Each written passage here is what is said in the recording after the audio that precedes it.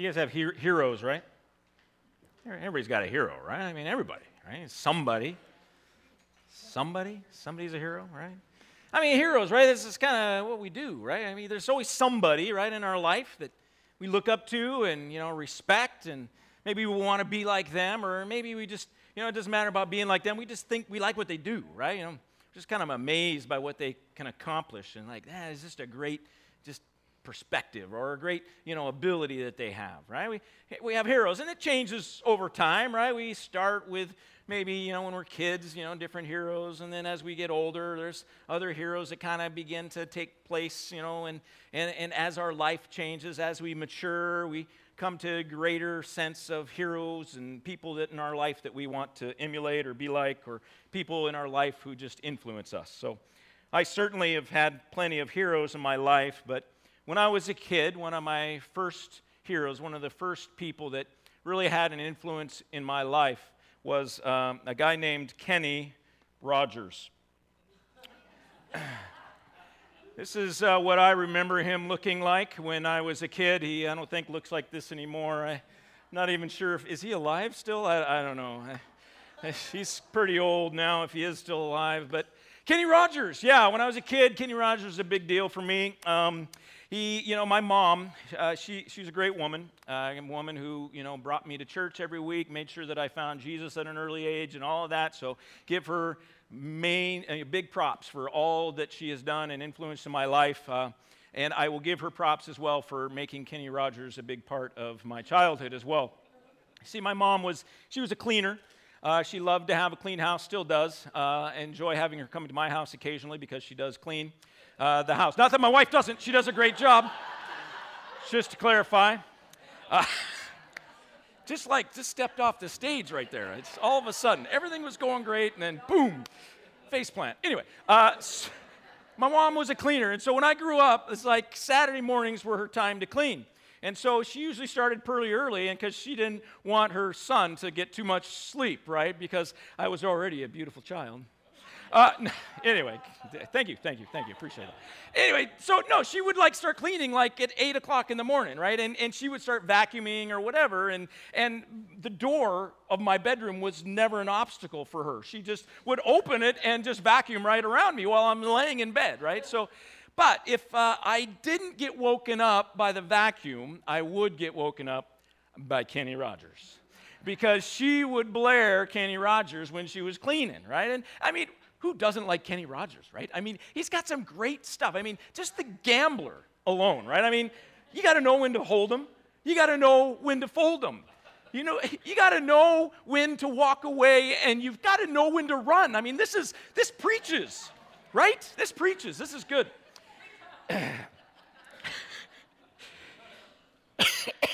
So Kenny Rogers, big influence in my life when I was a kid. Then, as I got a little bit older and began to get exposed to another important part of my life, I found a new hero in my life, and that was a guy named Phil Mickelson.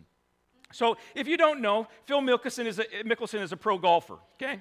And I love golf, and when I was in middle school, high school years, I started to learn the game, and this guy was kind of at the peak of his career. Things were going great, and I had a good time. Now, this guy, I mean, he looks great in green, doesn't he? I mean, look at that.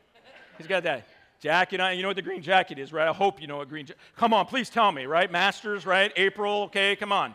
All right, so he looks good in green, right? Anyway, so this guy was kind of my, hero in golf. I just loved the way he played golf, and he was fighting with Tiger Woods all the time. Trying to slay that Tiger, right? And Tiger Woods, he's a horrible guy, but Phil, he's a family guy, great guy. He's amazing, right? Great golfer, and one of the things that I really liked about Phil was that he was always going. He would never play it safe. The commentators would tell him, oh, yeah, well, you've got a 5-stroke lead. You probably should just take out a 3-wood and put this down the middle. No, he's got the driver out. Let's do it again, right? And I love that because it's dangerous to play safe in golf. It is, right? Right, Steve? It's dangerous to play safe in golf because you hit a different shot than you normally would, and it can create cost. So I just grabbed onto that, and that is how I play golf. It's like, safe? What is safe? No, we're going for it every time. Anyway. So Phil Mickelson was the next big influencer in my life. And then most recently, the Lord, as I grew and matured and got to know, kind of who God had made me to be, and find out what were the real important things in life, there was one final guy that continues to have a huge influence in my life and continue to be a hero of mine, and that is, of course, Russell Wilson. I mean, look at him. I mean, are those guns legal, right? I mean, look at this guy, right? I mean, awesome, right? A great what? Oh, no, he's amazing. He's so awesome. I mean, I just love the way he plays football. I love just his personality and who he is off the field as well. I mean, just a great guy. I mean, I made my wife buy a jersey that says 3 on it. You know, I didn't want to wear it because I'm not worthy. But to have her wear it, and I can see her, I was like, look, it's Russell Wilson, honey. And she's like, where? No, you're wearing the jersey. So I was so excited, man. It's great. So Russell Wilson is amazing. And one of the amazing things about heroes is the influence that they have on us, right? They change us, right? They make us view things maybe differently, and they oftentimes it's a positive influence, hopefully. But one of the things as well, the negatives of a hero, is what we do with our heroes, right? Because oftentimes we have this tendency to exaggerate kind of who they are and what they've done. I mean, like Russell Wilson. I mean, he is the best quarterback of all time. I mean, it really, yeah. I mean, he's changed. He's transformed the way that the quarterback position is played. I mean, this guy is just, he does things with the football no one else can do. It's just amazing, all right? I mean, this is Russell Wilson. Exactly. See, there you go. Also, we have a tendency to maybe add some attributes to those that are our heroes. And for instance, I mean, Russell Wilson. I mean, we've had some struggles with kickers the last couple years, but I don't know why we keep getting more kickers. I mean, just let Russell Wilson do it. I mean, he's got a great arm. He's got to have a great leg. I mean, look he's an athlete, right? I'm sure he could kick a 50-yard field goal with no problem. So why are we spending all this money on kickers, right? I mean, so you get what I'm saying. Finally, our tendency is to maybe be a bit critical of the competitors, those who are competing against our heroes, you know, like, for instance, Tom Brady, who is just a horrible quarterback. I mean, that guy just needs to retire. I mean, he's older than me, I think, man, and I'm old, right? I mean, look at me, right? Okay, don't look at me. But anyway, yeah, oh, sorry. You're super young, Jackie, super young. Second child, I notice that every week. Anyway, so we tend to exaggerate the importance of those who are heroes. We tend to add attributes, and then we tend to become critical of others, well, that are in competition of our hero. Well, the 1 Corinthians church in Corinth, certainly had some heroes. So the passage we're looking at today is 1 Corinthians chapter 1, verses 10 to 17. So I don't have it on the screen. If you would like to follow along in your Bibles, you can do that. Or if you have a Bible app, you can plug in there as well, but I will read it to you. So here it is, starting with verse 10. I appeal to you, brothers and sisters, in the name of our Lord Jesus Christ, that all of you agree with one another in what you say, and that there be no divisions among you, but that you be perfectly united in mind and thought. My brothers and sisters, some from Chloe's household have informed me, tattletale, Chloe, right? I mean, seriously, have informed me that there are quarrels among you. What I mean is this. One of you says, I follow Paul. Another, I follow Apollos. Another, I follow Cephas. And still another, I follow Christ. Is Christ divided? Was Paul crucified for you? Were you baptized into the name of Paul? I thank God that I did not baptize any of you except Crispus and Gaius, so no one can say that you were baptized in my name. Oh, yeah, I also baptized the household of Stephanas, but beyond that, I don't remember if I baptized anyone else. For Christ did not send me to baptize, but to preach the gospel, not with wisdom and eloquence, lest the cross of Christ be emptied of its power. I mentioned last week that the church in Corinth had numerous Christian evangelists who kind of showed up in their city to share the love of Christ with them. And the result of these numerous evangelists coming into town actually created some sense of heroism in the church. I mean, it makes sense, right? We all tend to kind of elevate that person who led us to Christ the first time, right? I mean, they become somebody that we really respect and we look up to as a Christian and as a human being, right? And the same thing was happening here in the Corinthian church. And just like we do in our own hero worship today, they started to exaggerate the teachings of their heroes, and they began to add some details to the teaching of their heroes, and they also became critical of the other heroes or the other leaders that were in competition to their hero. The three heroes that we see, or there's actually four listed, but the three actual human beings who were listed as heroes were Paul, of course, Apollos, and Peter, which is Cephas, as it written in your Bibles. This reality of hero worship, this reality of exaggeration, of addition, and of criticalness of our heroes is something that the Corinthian church dealt with, but it's not just something that they deal with, because we certainly deal with it today in our church. In Trinity Alliance and in the church as a whole, in the community around us.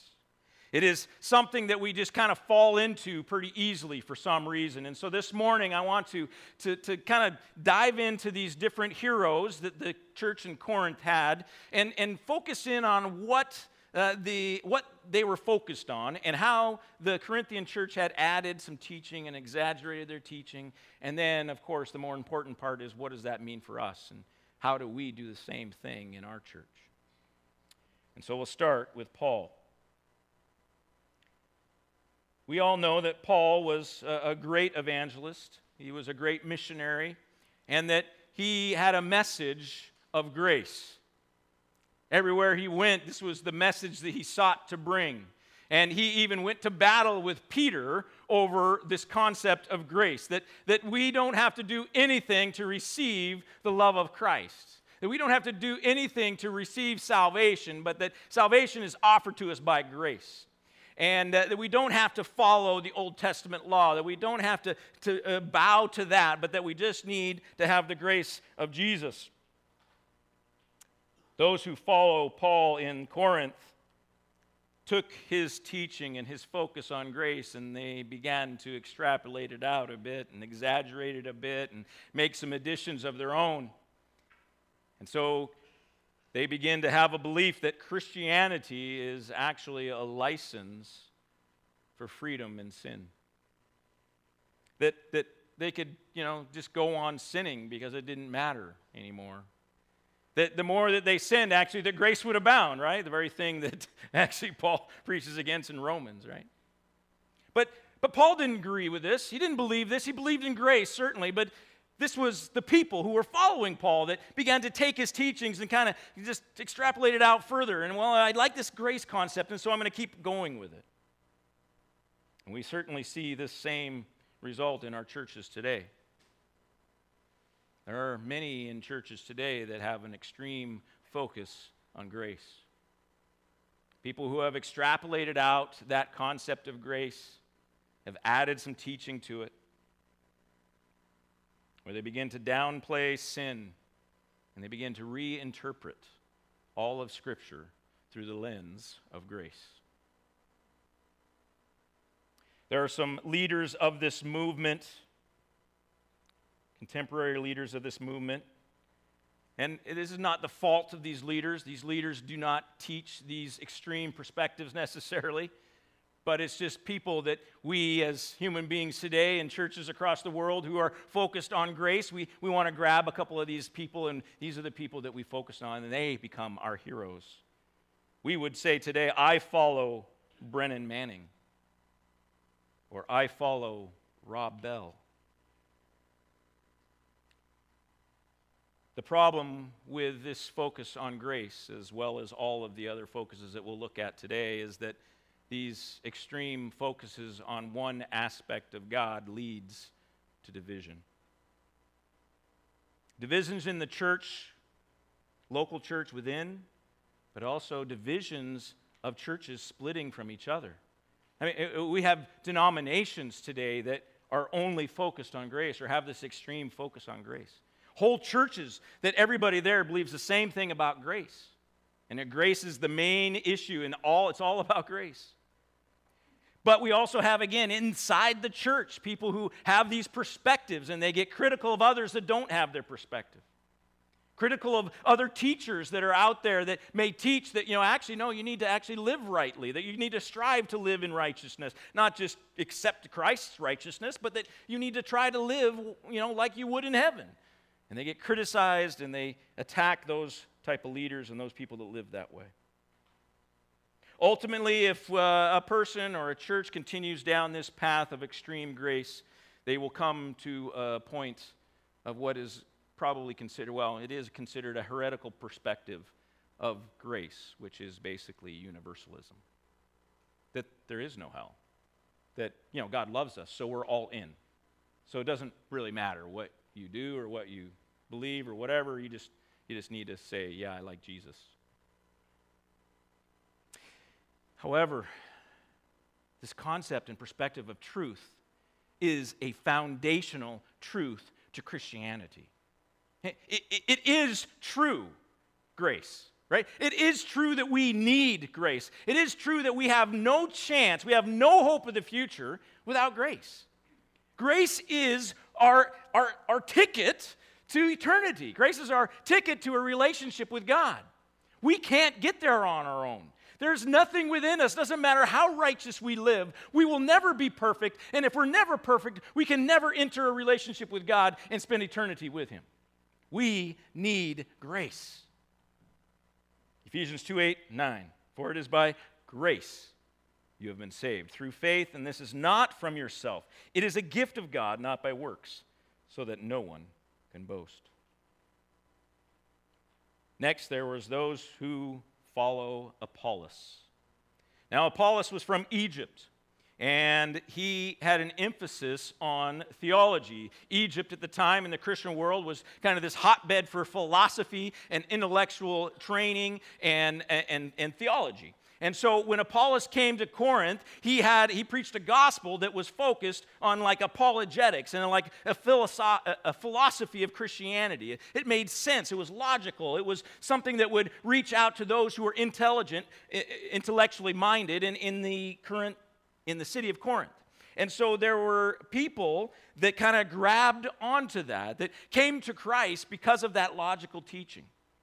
And they were in the Corinthian church. And they kind of began to add and exaggerate the teachings of Apollos to the point where they began to believe that Christianity is simply a philosophy to learn. That they took theology to the extreme and that everything was all about theology. That we must understand God correctly. And that sanctification came through right thinking about God and not through anything else. That they were focused on Bible study and training and education. We certainly have people in our church today, both in TAC and in our church world, that have an extreme focus on theology, where they have a perspective that it's all about our knowledge of God. That's what salvation is. That it's about theological training, and that theological training and development of our mind is how we determine whether or not we're sanctified or not. And there are certainly some leaders of that movement, again, not because they are teaching this extreme perspective, but because they are teachers that this extreme perspective grabs onto. People that would say, I follow N.T. Wright, or I follow Ravi Zacharias. Once again, the problem here with this extreme focus on theology and intelligence is that it leads to division. It's dividing our church because we have people within who are so focused on theology that that's all it is about. And when they hear someone say something about God that they think is wrong, that they've got to criticize. They've got to jump on that because that's a problem. You can't have those wrong perspectives of God around here. We've got to nip that in the bud and get rid of it. We even have entire churches that have separated from all others, and so that the whole church is just focused on theology, and that's what you do. That's why we go to that church, because I really like this church because it's really strong in theology or whatever it may be, and we're totally separate again, that this church is all about, this particular church may be all about theology.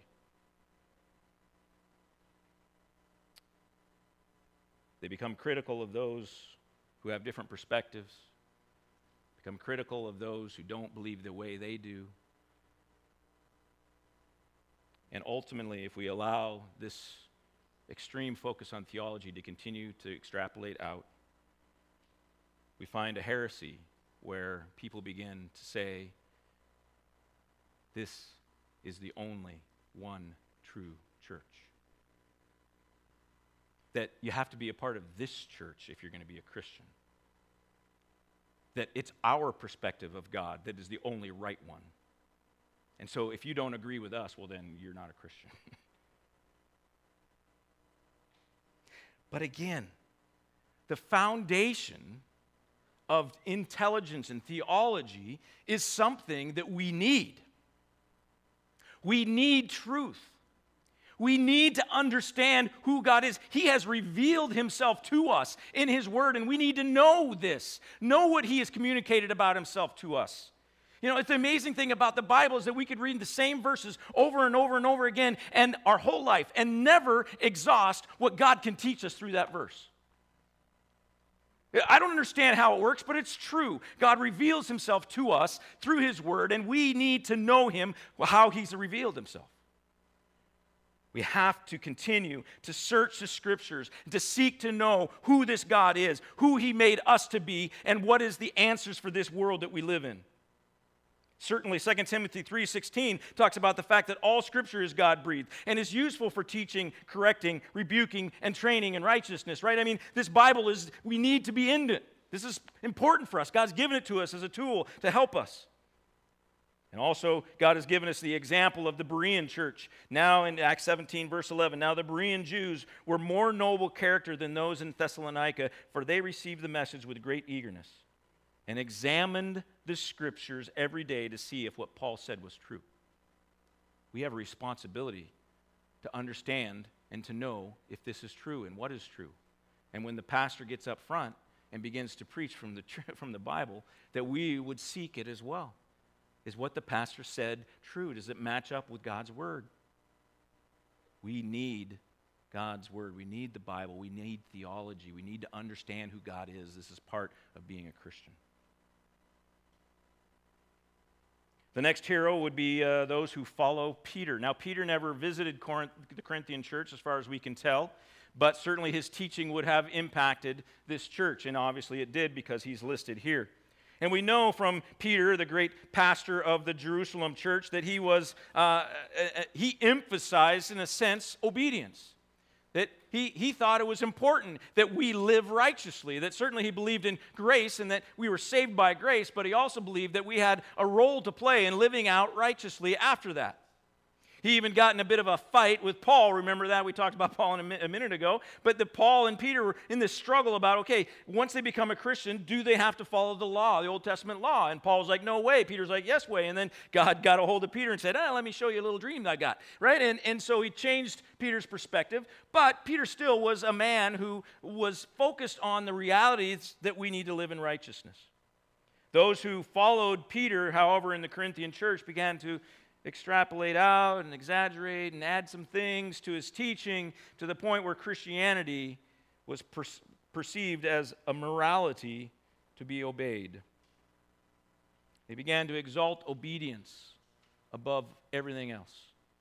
So that obedience was the main focus, that serving God correctly was the goal, that sanctification was right living, that when you were doing the right things at the right times, then you were sanctified. Certainly we have some in our church today who have this same extreme focus on obedience, where they seek to dive into Scripture in order to try to remove the gray areas. They're just not happy with gray areas. I mean, God has a word for us on every situation in life. And so even though God may not directly talk about it in a word in the Bible, I'm going to put together all these different principles and all these different things in different verses, and I'm going to kind of morph them or whatever in order to figure out what to do in this spot, because God has an answer for every situation. There are no gray areas. Correct religious service is what sanctification is. Behavior modification is what sanctification is all about. Some of the leaders in this movement, again, not because they teach this, but because they are grabbed onto by people who believe in this extreme perspective of obedience, are those who would say that I follow John Piper or I follow John MacArthur. Again, just as in the other two, the extreme result of focusing on obedience above all else is divisions in the church. We begin to focus around us and we just begin to judge people by their behavior and their behavior only. And we begin to classify people, the righteous and the unrighteous in the church. Begin to, really focus on those bad behaviors and those sins to the point where we begin to destroy relationships. And we have entire churches that are totally focused on obedience. An extreme perspective. Criticize those who believe other things or would ever talk about grace too much. I mean, yeah, grace is a thing, but careful now. Don't take it too far. And the reality is that if this extreme approach to obedience continues to work its way out, eventually it'll lead to a heresy as well, and the heresy is works salvation. That God loves us because of what we've done, because of what we do. That our relationship with Him is dependent on our own behaviors. Now again, don't get me wrong, this is an important reality. This is an important and foundational truth. Obedience. And Jesus is calling us to obedience. I mean, this is what we need to do as Christians when we give our life to Christ. Yes, we're saved by grace, but we've given our life to Him, and so we need to live for Him. That we allow Him to dictate what we do and where we go and what we say and how we live. That we would desire to show our love to Him through obedience. That we want to do His will, that we want to follow Him wherever He leads. This is the life of a Christian. This is what we are living for. Is not our way to salvation, but it's what we live for as a Christian, that we would have the privilege of doing right things for Jesus. 1 Corinthians 9:27. Here's Paul's dealing with this struggle with his sinful nature, and he says, listen to how he treats himself. Listen to what he does to himself. He says, no, I strike a blow to my body. I beat my body, other translations have, and make it my slave so that after I have preached to others, I myself will not be disqualified from the prize. He's saying that obedience is so important that we need to discipline ourselves. We shouldn't just let our sinful nature run amok, but that we should try to control it and get it under control so that we can live righteously, that we would discipline our lives to be able to change our behaviors, to change the way we think, to change the way we speak. Obedience is a foundational truth of being a Christian. Finally, this fourth group was those who follow Christ. And this is kind of the group that, they would, look at the other groups and they were going, oh, you guys are just so unspiritual. I mean, I can't believe that you're following man. I mean, we follow Christ here. Kind of this is kind of the perspective that's coming across here. That they are more spiritual than all the others because they only follow Christ. We only do what Christ tells us to do. We don't do these, other things. We're not worried about what Paul said or Apollos said or Peter said. We're worried about what Christ is saying and Christ is saying today. So these are the people who began to extrapolate and add to the message of Christ even to the point where it became all about supernatural gifting. And that Christianity was basically just believing or just getting goodies from God, receiving blessings. That they focused on spiritual gifts above all else. And that it was the manifestation of the Spirit in their life that determined their Christianity. And they thought that you must have experiences with God, emotional and personal experiences with God. And that sanctification was about receiving the greater gifts. We certainly have people in our world and in our church today who have this extreme focus on gifting. That they focus and believe that receiving and using spiritual gifts is what Christianity is all about. That God wants to bless us so much, and that we just have to ask. And if we would just ask, we would receive so much more. That intimacy with God and gifting is what determines whether we're sanctified. Some of the leaders of this movement, again, not because of their own teaching, but because of what those who are in this area and this focus tend to grab onto, are those who would say that I follow Ruth Haley Barton, or I follow Bill Johnson, a little closer to home. Again, like the others, the extreme result of over-focus on spiritual gifts and the blessings of God is division in the church. We get divided within our doors here, within our church, because people think that, well, I've got this spiritual gift and you don't, so that means you don't know, you're not as close to Jesus as I am. I mean, if you only just spent more time in prayer, then you could have what I have. If you just ask Jesus, if you just, you're not healed. You should be healed. And if you just would pray a little bit more, if you had a little bit more faith, then you'd be healed. Or if you'd, whatever, right? And so we get these divisions within the church, but even to the point, again, where we have churches, total churches and a complete church and even denominations that are focused solely on spiritual gifts. That's the biggest thing. That's the most important piece.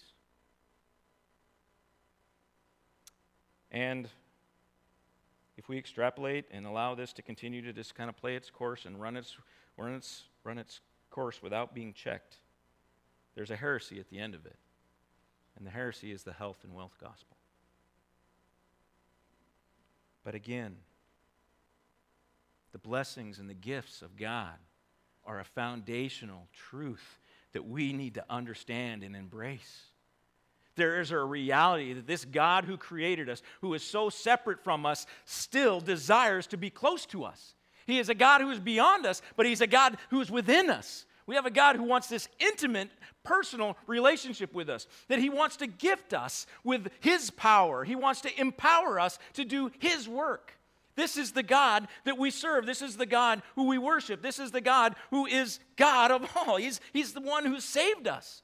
And He wants to care for us. He wants to bless us. He wants to empower us. 1 Corinthians 12:7, now to each one the manifestation of the Spirit is given for the common good.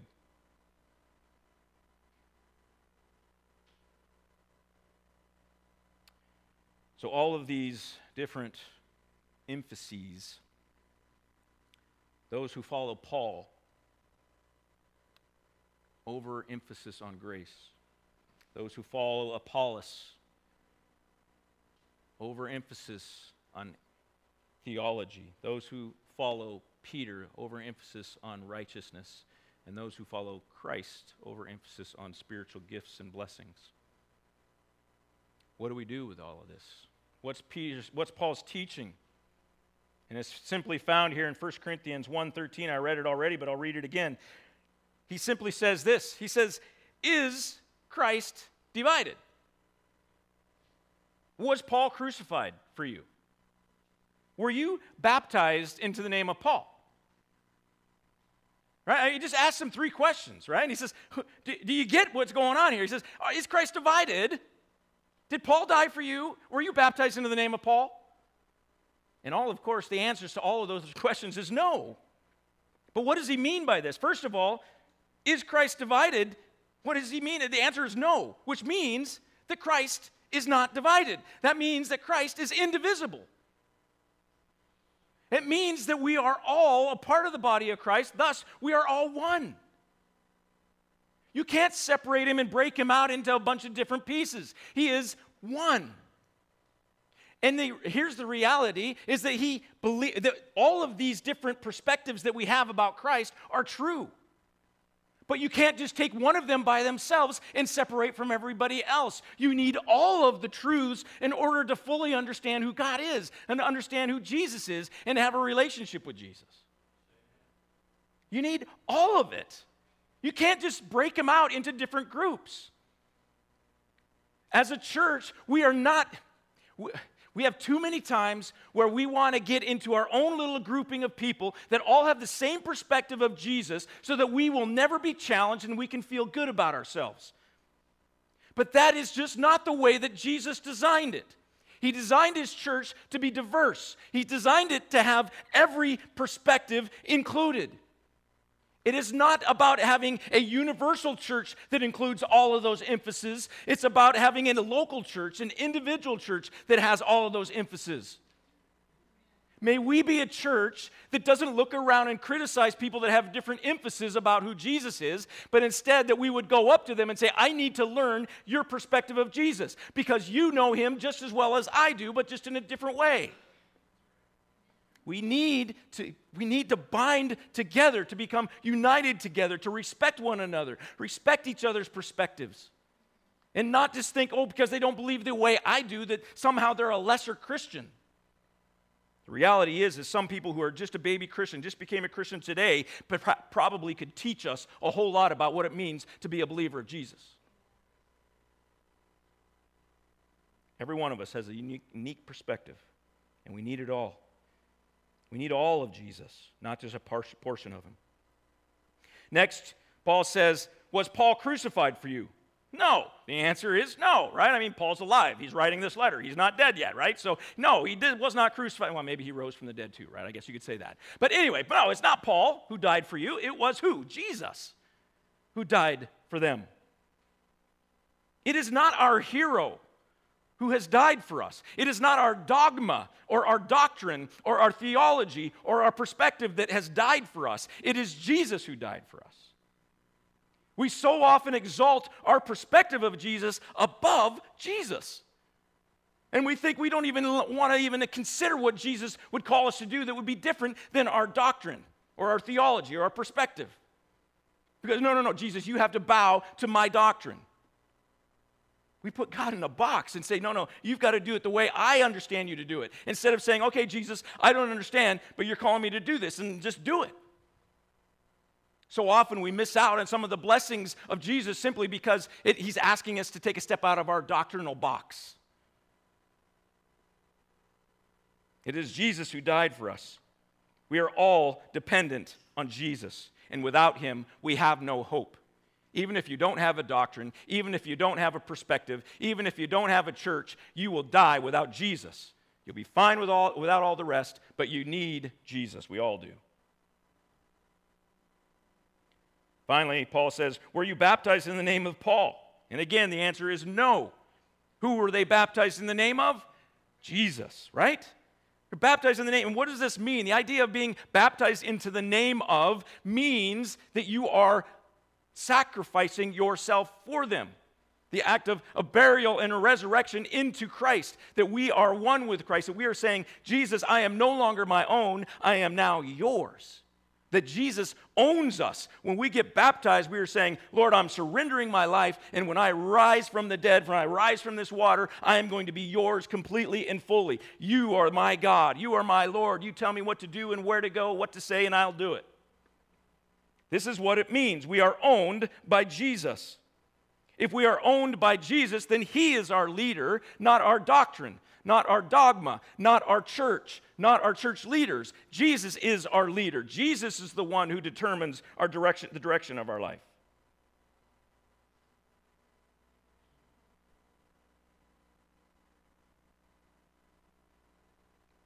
So Paul's answer to the Corinthians' hero worship was that, hey, it's Jesus.